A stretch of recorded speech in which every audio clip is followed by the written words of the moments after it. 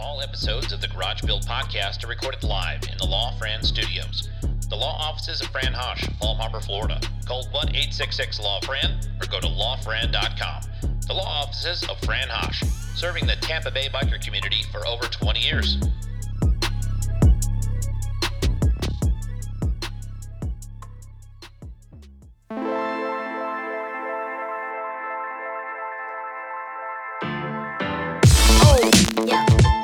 And welcome back to the Garage Build podcast. Episode 69 is with Clint Woolsey, a friend of mine from rock band Stone Senate. A few of you may remember we did a review of their new EP, Dusk, in issue 2 of Torque, the Performance magazine. Clint and I go back a couple years, and I'm just a fan of their band, and so through that relationship and seeing them play all over the place at different biker events and things like that, their management company actually reached out to me and asked me to do a review of their new EP, and I was happy to do so. So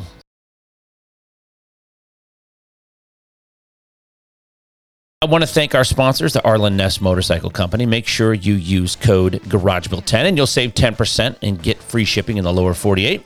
Bell Helmets. I'm still a proud endorsee of Bell. Go to @Bell_Powersports and see the latest in helmet design and safety. Electric lighting, top shelf LEDs backed by 30 years of industry-leading manufacturing. Use code SPEED2021 for free shipping on orders over 100. And I am still laced up in 1620 workwear, and I hopefully will always be. Made in the USA, guaranteed for life. Visit 1620usa.com and use SPEED 2022, and you're going to save 20% on checkout. That is the biggest discount in the business. Join me this October on the High Seas Rally. It is the only motorcycle rally on a cruise ship. Go to @High Seas Rally and use the code SPEEDMETAL, and you'll save when you book on your cabin. Want to thank our friends at Team Dream Rides in Tennessee, in Maryville, Tennessee. Go to teamdreamrides.com or follow @DreamRidesTennessee on Instagram. It's time to get into another episode of the Garage Build podcast. I am your host, Jason Hallman. I appreciate you listening. Please make sure that you leave me a 5-star review, and we'll keep this thing moving.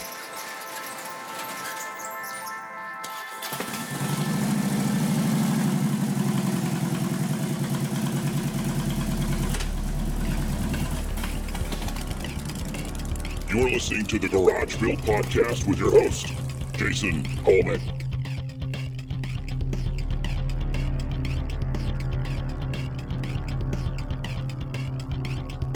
There he is, Mr. Clint Woolsey. How are you, sir?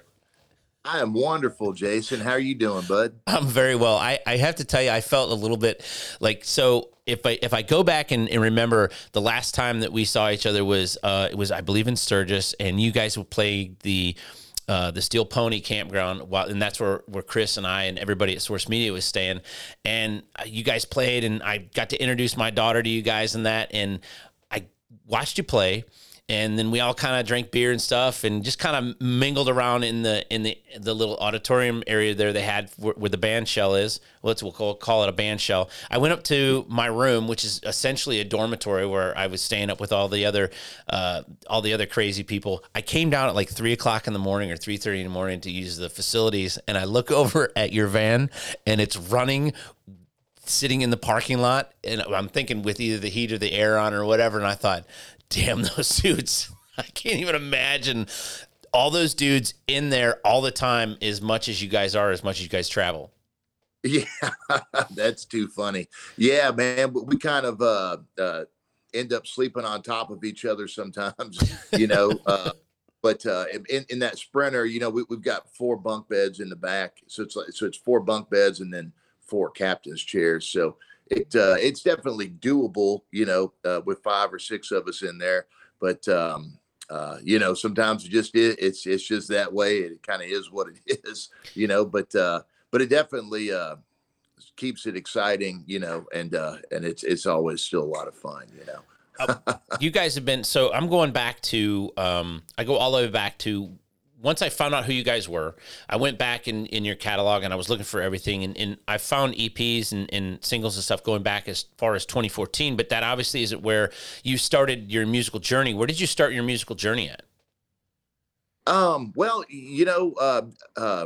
I had always played, through middle school and high school and college and all that stuff, in several different bands. And then I kind of, I guess right around 2004, 2005, I joined a predominantly cover band based out of Nashville here, and so that was kind of the bread and butter maker right there for me for a few years. And then I started getting back into also, having an original band as well. Right. And so I guess over the years, right around 2013, 2012, 2013, the original band started becoming the predominant band that I was really wanting to do and try to make that one kind of the bread and butter maker, Right. and really pursue that, man, And so it took a few years to get all the right guys, in the band that kind of had the same dream that I had, go out and, play as many live shows as we could and travel and just try and get our foot in the door everywhere we could, And so it's been a long journey, I guess, but a very enjoyable one, So you hit the nail on the head when you said that you travel a bunch and you're doing as many shows as you can. And you guys play a really tight set. I've seen you play in front of hundreds of people. I've seen you play in front of dozens of people. I've seen you play in front of even smaller audiences than that. And it's always really, really tight. Is that, how much time does a band like yours spend rehearsing to be as tight as you are? Or is it just a function of you guys are all in the same wavelength? Man, the first couple of years, we rehearsed as much as we possibly could in between all the live shows, and then it just kind of it just became the more live shows that we did each year. We'd slowly start adding different pieces of the show in there, whether it be some improv, musical stuff, or just maybe throw in some different cover songs or anything like that, So I guess just over the years, we've kind of started to define our sound a little bit more, I guess, So, but definitely playing live, I think is what really tightened us up, and made us a little unit like that, When you talk about, go ahead. What was that? I was just saying, thank you for saying that, man. Oh, well, so no problem. And so one of the things that I wanted to talk about, you brought up in your last answer, was developing your sound. And I went back and I've listened to everything that you guys have put out. And in 2014, I hear a lot of like rock, almost Guns N' Roses, with some blues in there. And then now when you get up to like Star City and Dusk, I would put you somewhere in between kind of an Allman Brothers and a ZZ Top kind of feel to it. Where do you draw once you're out of the stable so long and you kind of are playing together, where can you draw from to get a sound once you're starting to develop it? What I mean is, a lot of bands, like, you said you're in a cover band. Obviously you're going to be in a cover band. You're going to try to emulate the bands that you're playing those songs. And it could be five different bands and 5 different songs that night, right? But when you're in a band that plays originals and you're developing your sound and it's congruent, you can hear it like through the years grow into what you are today. And it was just as good back in 14, I have to say, as what it is today. It's just, it was slightly different, right?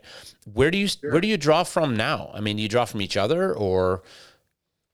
Yeah, but we really just draw from each other, and I guess at first it was myself and our bass player Paul Zettler, and some other different musicians, and then I guess over the years we've started to add the current members, so about, I guess maybe about 2015 or so, we added Paul Zettler's younger brother David Zettler on drums, and then about 2016 or so we added James Edwards on lead guitar. And then just about 2.5, 3 years ago, I guess, we added Ted Hennington, who is the other lead guitar. And so it kind of took a few years, to get the right guys in there. But I feel like I was really lucky, man, to find all these guys that I'm with currently, and so we really just kind of draw off each other. Everybody's got ideas. A lot of us have similar influences and stuff, what we grew up on, what we like to play.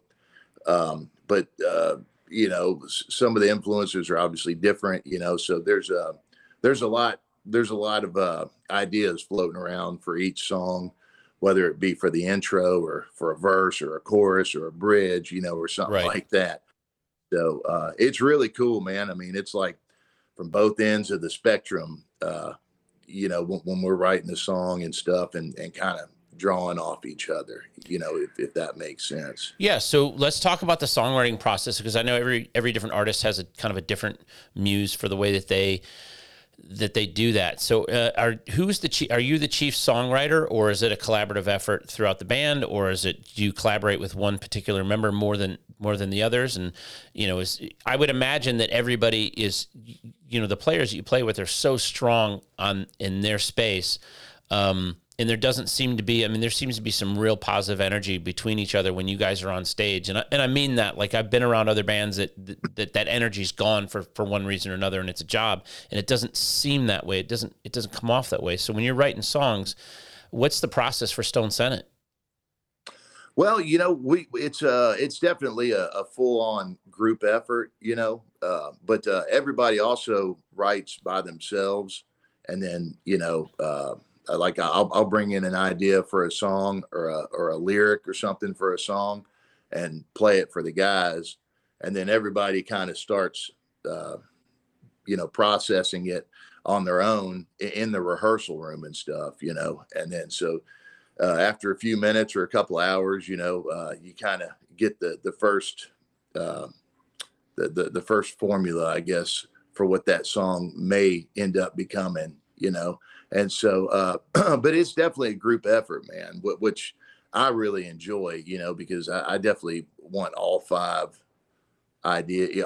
guys' ideas and stuff to go into it, which in my opinion makes it really, really cool. And I think it keeps it really fresh when you're playing it on the road, or if you're playing it, obviously a bunch, if you're doing a lot of live shows and stuff, and it just kind of continuously grows the more you play it live, if that makes sense, I guess, Yeah, I think so there's like an organic process to it where everybody has kind of an equal voice in what direction they're going to go. And I think it's probably easier to get five strong personalities in the same room, in the same direction when you do that. One of the advantages that I think a band like Stone Senate has is because you can't be pigeonholed into one genre or the other, is I noticed that there's not like a predominant keyboard or steel guitar kind of sound in what you do, but you still pull off that Southern rock thing really, really solid. So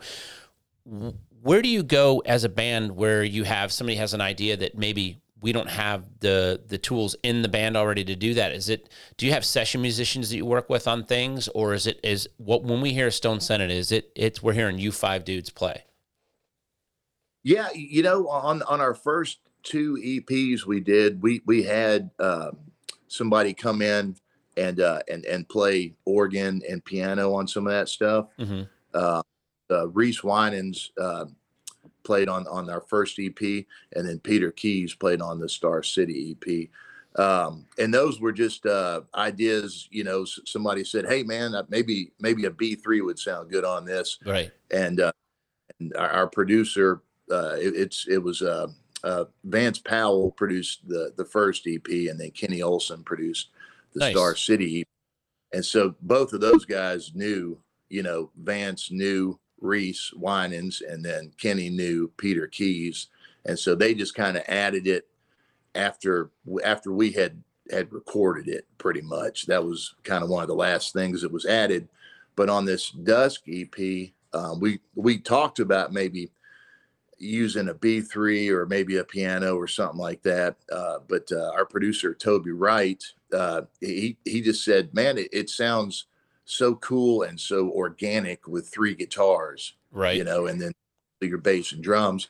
He said, let's not add it until we absolutely think it's necessary, you know, and it ended up not really being necessary, in our opinions for the Dusk EP, you know, but, then again, there's so many great players around Nashville Right. where we've recorded everything, you know, so it wouldn't be hard to find, you know, a great steel player or a great keys player or anything like that, you know, but we just didn't think it was as necessary, I guess, Right. on this Dusk.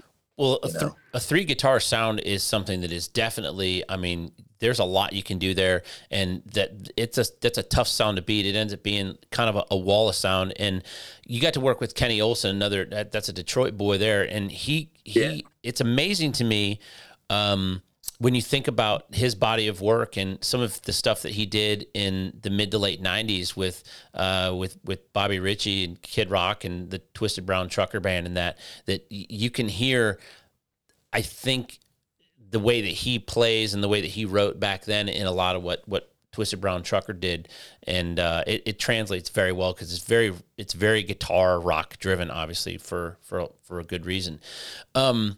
So moving on to like some of the sound stuff that you guys are doing, how hard is it when you are packing and unpacking? Like you said, you guys do, you know, sometimes you guys do 2 venues in a day, and that. How long did it take you to get the metric of where everything goes in the trailer, what order it has to go in there, what order it has to come out? Because you guys don't have roadies. You guys are the roadies. You guys are doing every piece of this band, which is one of the things that Chris and I really love about you guys, because that's how we do this magazine. You know, we have some contributors that help us now and again, but we're doing all the heavy lifting, Heather, Chris, and I, so we kind of feel your pain. Yeah, absolutely, man. And that's just, you know, if you want to get it done, you got to do it yourself until you can get to the point, you know, whether you can afford somebody to help out, you know, or however that goes, man. But, you know, for us, we just, it was a little nerve wracking, I guess, you know, for the first couple of years, you know, because sometimes you have to I guess, get all your gear opened up and set up and wired up and all that. And you only have a couple minutes to do it, you know, if you're one of the first bands or anything like that on some of these shows and festivals and stuff. Sure. But man, just after doing it just so many times, you know, I kind of feel like we could unpack, set up, and then tear down and load the trailer kind of with our eyes shut. Right. Yeah. It's like repetition is sometimes the best teacher. Talking about festivals and concerts and stuff, you guys, I would assume, I can make an incorrect assumption once in a while, but I can assume we can find you guys in Daytona, right? Do you guys, how far out does a band like Stone Senate schedule out for things? Like, you know, how far down the road do you have an idea of where you're going to be able to see your fans and for them to hear you and watch you play? You know, man, every show is different, really. You know, Bike Week for us, you know, some of these shows are booked 6 months in advance, you know, and then sometimes we'll book 4 weeks in advance, you know, if we have openings and stuff, you know, because we're constantly trying to completely fill our schedule up, you know, and so it just kind of depends on when the offer comes in. You know, I'm always on the lookout for new venues and new rallies, maybe, or new festivals, you know, or anything, and new towns, especially, right. You know, and so I'm constantly reaching out and trying to get our foot in the door just about everywhere we can, you know. But we'll definitely be at Daytona this year, you know. But that normally books maybe a couple months in advance, sure. You know. Right on. And then Sturgis is normally about the same, I guess, you know. But we're always happy to be there, man. So even if they called us a week prior, we definitely still try and make it out there, you know. We've seen you as far south as Florida. I know you played my other hometown. I spent good part of my childhood in Conroe, Texas. And so you guys had recently played there, and I see you're going to be playing there again either in March or April of 2022. So, and I've seen you all the way up in the Dakotas. So how far west has Stone Senate got a good digital footprint in a fan base, and how far like east and north do you guys have? Is there anywhere you haven't been yet? You're like, man, we really would like to get to here, or we'd really like to go see our fans up here. Is there a place where you guys haven't been yet? Obviously we've been talking about getting over to Europe, at some point and doing some shows over there. But for the most part, man, we've kind of been really all over the country, man. We go out west. Normally touring out west is we plan it around the Sturgis rally, so we'll stay out about a month or so, hit California and Nevada and really as many places out there that we can, and then we've been in the opposite direction as far up to Laconia, New Hampshire for that rally up there. Sure. That's pretty, that's pretty far up there. Yeah, that was pretty far up there. I'd never been that far up the East Coast there, so, but yeah, man, so we'll pretty much go anywhere, but we've been lucky that we have been able to go so many places and really all over the country, or at least all over the mainland part of the country here. Hawaii or Alaska too at some point, So your new EP came out back in November, right? That's the EP is called Dusk, and it's available on Apple iTunes. It's available, I believe I've even got it on Spotify too. Anytime I have a friend that has a band, I try to download it as many different places as I can, just to try to get them, do my little part, right? I do the same thing, man. And so we did it when we went through and when they sent me the I got a pre-release, that was the first time that ever happened. I got to tell you, as a lifelong music nerd, to get something before the general public did, it kind of felt a little good. It was pretty cool. I was driving around in my truck listening to it with my wife. It's really, really good, dude. It kind of one of the things I think is lost in a lot of today's artists, and it's present and accounted here on Dusk, is the arc of the songs. I feel like you guys put a lot of thought and heart and soul into the order of the songs on this LP. Can you talk a little, or on the EP? Can you tell us a little bit about, how, as an artist, how do you approach that? Well, I guess with this EP, we really focused on the songwriting, and kind of trimming the fat off of some of these songs and stuff, and making them radio friendly if they needed to be, and just really, really taking the three guitar thing as far as we could, I guess, right. And a big voice in that was our producer, Toby Wright. He had so many great ideas, man, and he had Ted and James doing so much cool guitar work on this EP, and so. I thought that was kind of the most intimate guitar stuff we had done, so far out of the this being the third EP and stuff, but yeah, it was quite the experience, man. I have to say, putting the songs together was, I guess we ended up. Long story short, we ended up doing the album in 2 sessions. And so the first session we did was 6 songs and the second session was 7. And so really, man, we just kind of took, the 5 of the original 6 that we first did and put them on that EP. So there'll be a second. I was going to say, coming. So that means there's another EP coming. So that was one of my next questions. I want to get back to kind of one of the things, something that I would call the rigors of the road, right? I'll tell you a quick story. I drove to Texas last week before last. A buddy of mine, it's kind of a weird reason. We bought dogs from breeders. So we drove to Texas to get the dogs. And on the way back, we're driving back and I see this all black transit van. Hey, yep. Hang on. Yep. Hang on. Okay. We lost connection for a second, so go back to where Clint was finishing. Okay. We got to back up real quick, Clint. We had an audio issue. Yeah, no worries, man.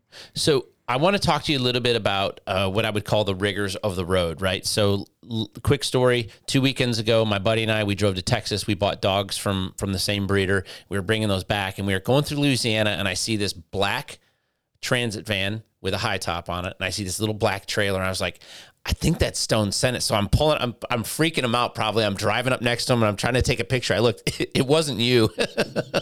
Cause I'm like, look online and see if they're playing or if they're playing around here. Cause I'm like, if they're playing, we'll just follow them. We'll go watch them tonight, leave the dogs in the truck. But, the rigors of the road, like I don't think people really realize what artists go through in order to perform. Yeah, it can be quite the process, man. We booked ourselves up until about I guess midway through last year. We signed on with the Conway Entertainment Group for booking and stuff. But man, just between, I guess, trying to find the venues that you want to get into, and then hopefully that venue reaches back out to you or answers your email or right. phone call or to get booked, and then trying to get something else that goes along with that makes sense. It's somewhere in the area of that one venue, I guess is just the beginning of it, man. And then just kind of trying to create a following up there in that area or that venue, meaning you have to go back and do it several times. Many times, yeah. How many times does it take to develop an average? I mean, obviously some places you go and you just hit, and then other places you go and it takes a little while. What's the average that you have to return to a venue or an area to really develop an audience? Man, that's a good question. A lot of these places we've gone in and played, 10, 12 times, at least, I guess, and some of them, we're just kind of starting to get into, but you're exactly right, man. It can go, you can go in there the first time and it really hits, and you're excited to go back, or you go in the first few times and, you're playing for the sound guy and the bartender, poor guy, but you definitely want to go back to really try and build something up, man. So, it's definitely a labor of love, I guess, if that makes sense, but it wasn't really easy, to get to this point, where you're able to do so many shows and travel so much and stuff, but it's definitely a building process, Right. There's a picture that was on your Instagram I want to say maybe a month ago, and it was a video or a picture of the hood up on the Sprinter, and you guys are standing around looking at it and trying to figure out what was wrong. What happened that put you in that situation? Did it a mechanical failure, or was that just like a picture you're checking the oil or something? Well, it's funny you mentioned that. Myself and Paul were changing the headlight before we headed out one morning about 2 o'clock or 2 or 3 in the morning. The headlight went out right before we pulled out of the driveway there. And James got out and he said, "You guys look like you're doing something. I'm going to take a picture, for social media content." And that's really funny, man, because that picture, I've had more people ask me about that picture or message us about that, asking what was wrong than almost any other thing. That one hits home with Chris. That's what I was just going to say. Like, there's been a couple times, one I know for sure, we were all just getting to Daytona, right? So I'm a fellow Sprinter traveler, and I know the shitstorm that can be the emission system on a Sprinter. And I see these guys pulling in. It's like spy versus spy, right? I'm going one way in my white Sprinter. They're going the other way in the black Sprinter. But I see they're going real slow, and there's smoke just billowing out of the exhaust. So I hurry up and call them. I'm like, "Hey man, what's going on? You guys okay?" And they were like, "Oh yeah. It's just going through a regen cycle." And Sprinters have this thing where they burn out. How does this make sense too? So you have all this extra equipment to take care of emissions. And then every once in a while, the Sprinter runs at super high idle and superheats the collector that collects all the emission crystals and burns it out onto the road. Yeah. So and put it into the atmosphere real quick. That's what it was doing. And I saw them like, it was like they had hit the smog button in the James Bond car. They were. Well, Chris, I was referring to the year before COVID, when you called me and you're like, don't you do it. Yeah, right. He's like, dude, I'm on the side of the road putting another mother effing turbo in this thing. And Chris had it down to where Chris knew how to put a turbo in his other Sprinter that he had in like an hour and a half, coming up through, going to the proctologist to get a tooth pulled. He figured it out. I was so good at changing turbos in a Sprinter. Like I didn't even take shit apart anymore. I took the airbox off and I would just hang in it, and that was it. I could whip that turbo in and out. Oh. That's amazing, dude. We've been through 3 turbos in that Sprinter, and it has been an absolute nightmare, man. First of all, trying to find somebody that will work on it, if it's not a Mercedes dealership or an authorized Mercedes, repair shop. Yeah. And it's just been nightmares, man. We got stranded in Las Vegas. Let's see. Las Vegas, Omaha, Nebraska.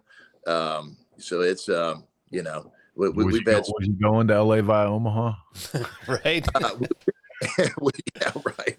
We were coming back from that run. We had done Sturgis and like Vegas and a few others, and Denver, and then Omaha was our last stop, man. And the turbo went out, man. So yeah, people always ask her like, well, why didn't you just get rid of it then? It's like, because when it's running like 90 miles an hour down the road, hauling a trailer, it's like driving a giant Cadillac, man. Nothing stops those trucks. It's just the emission systems are a nightmare.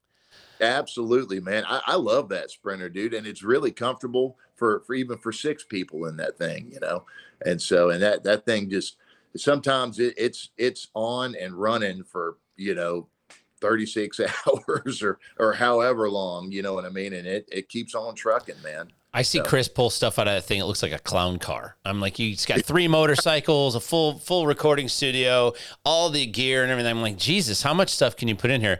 Hopefully Stone Senate is traveling around in a giant bus or 2 here in the next few years. That's what I would like to see. Yeah, I know. We would definitely not complain about that, but we were in a 12-passenger van for a few years. And then we moved up to this Sprinter, man. So the Sprinter was really nice compared to trying to sleep in that van, Well, so listen, I've taken up a whole hour of your time. I want to find out, you guys have a new EP coming out then with the other 7 songs? Is that going to happen 22, 23? Do we know? Well, actually, the next EP will be 5 more songs, and that EP is going to be titled Dawn. Okay. And then at the end of this year, we've got a full 13-song album coming out, which will be called Between the Dark and the Light. Okay. And we're gonna do vinyl and stuff, for the full album. Nice. But I believe the Dawn EP will be out this summer, man. I think they said June or July. Nice. At the latest. And we're gonna get to see you guys in Daytona. Do you know what the venue is yet? I believe it's going to be the Broken Spoke and the Iron Horse. I should be fine today. The Broken Spoke is that's just my jam right there. I've had so much fun in that lot that I would be remiss if you guys weren't there. We can get the Dusk EP on Apple, iTunes, Spotify. You can buy it right at stonesenate.com. You can go right to your website. There's merchandise on there too. You can get yourself a Stone Senate hat. There's some shirts and stuff like that. You can check these guys out. Follow them on Instagram at Stone Senate. Anything else you want to leave us with, Clint, before we cut you loose? Hey, I just want to say thank you, Jason and Chris, very, very much for having me on, man. It's great to see you guys again, man. And I'm looking forward to some more good times in Daytona. And I once again, thank you very much for having me on, man. I sure do appreciate it. Well, and, we thank you for being on, and we can't wait to see you in Daytona. Chris and I are going to be, we'll be there with bells on. Well, maybe not with bells on, but you're the one, you always have the bells on. You've always got that bell bottoms. I can't pull that off. I'm not cool enough. Yep, that's we will all be having we'll all have bells on as well, man. Awesome, man. Well, I can't wait to have a beer with you and sit back and congratulations on the success of Dusk. It's a great EP. It's a jam. Make sure you guys go to Apple iTunes and download it, and follow them online at Stone Senate on Instagram. Thanks again, Clint. Have a great day. Thank you, brother. You too.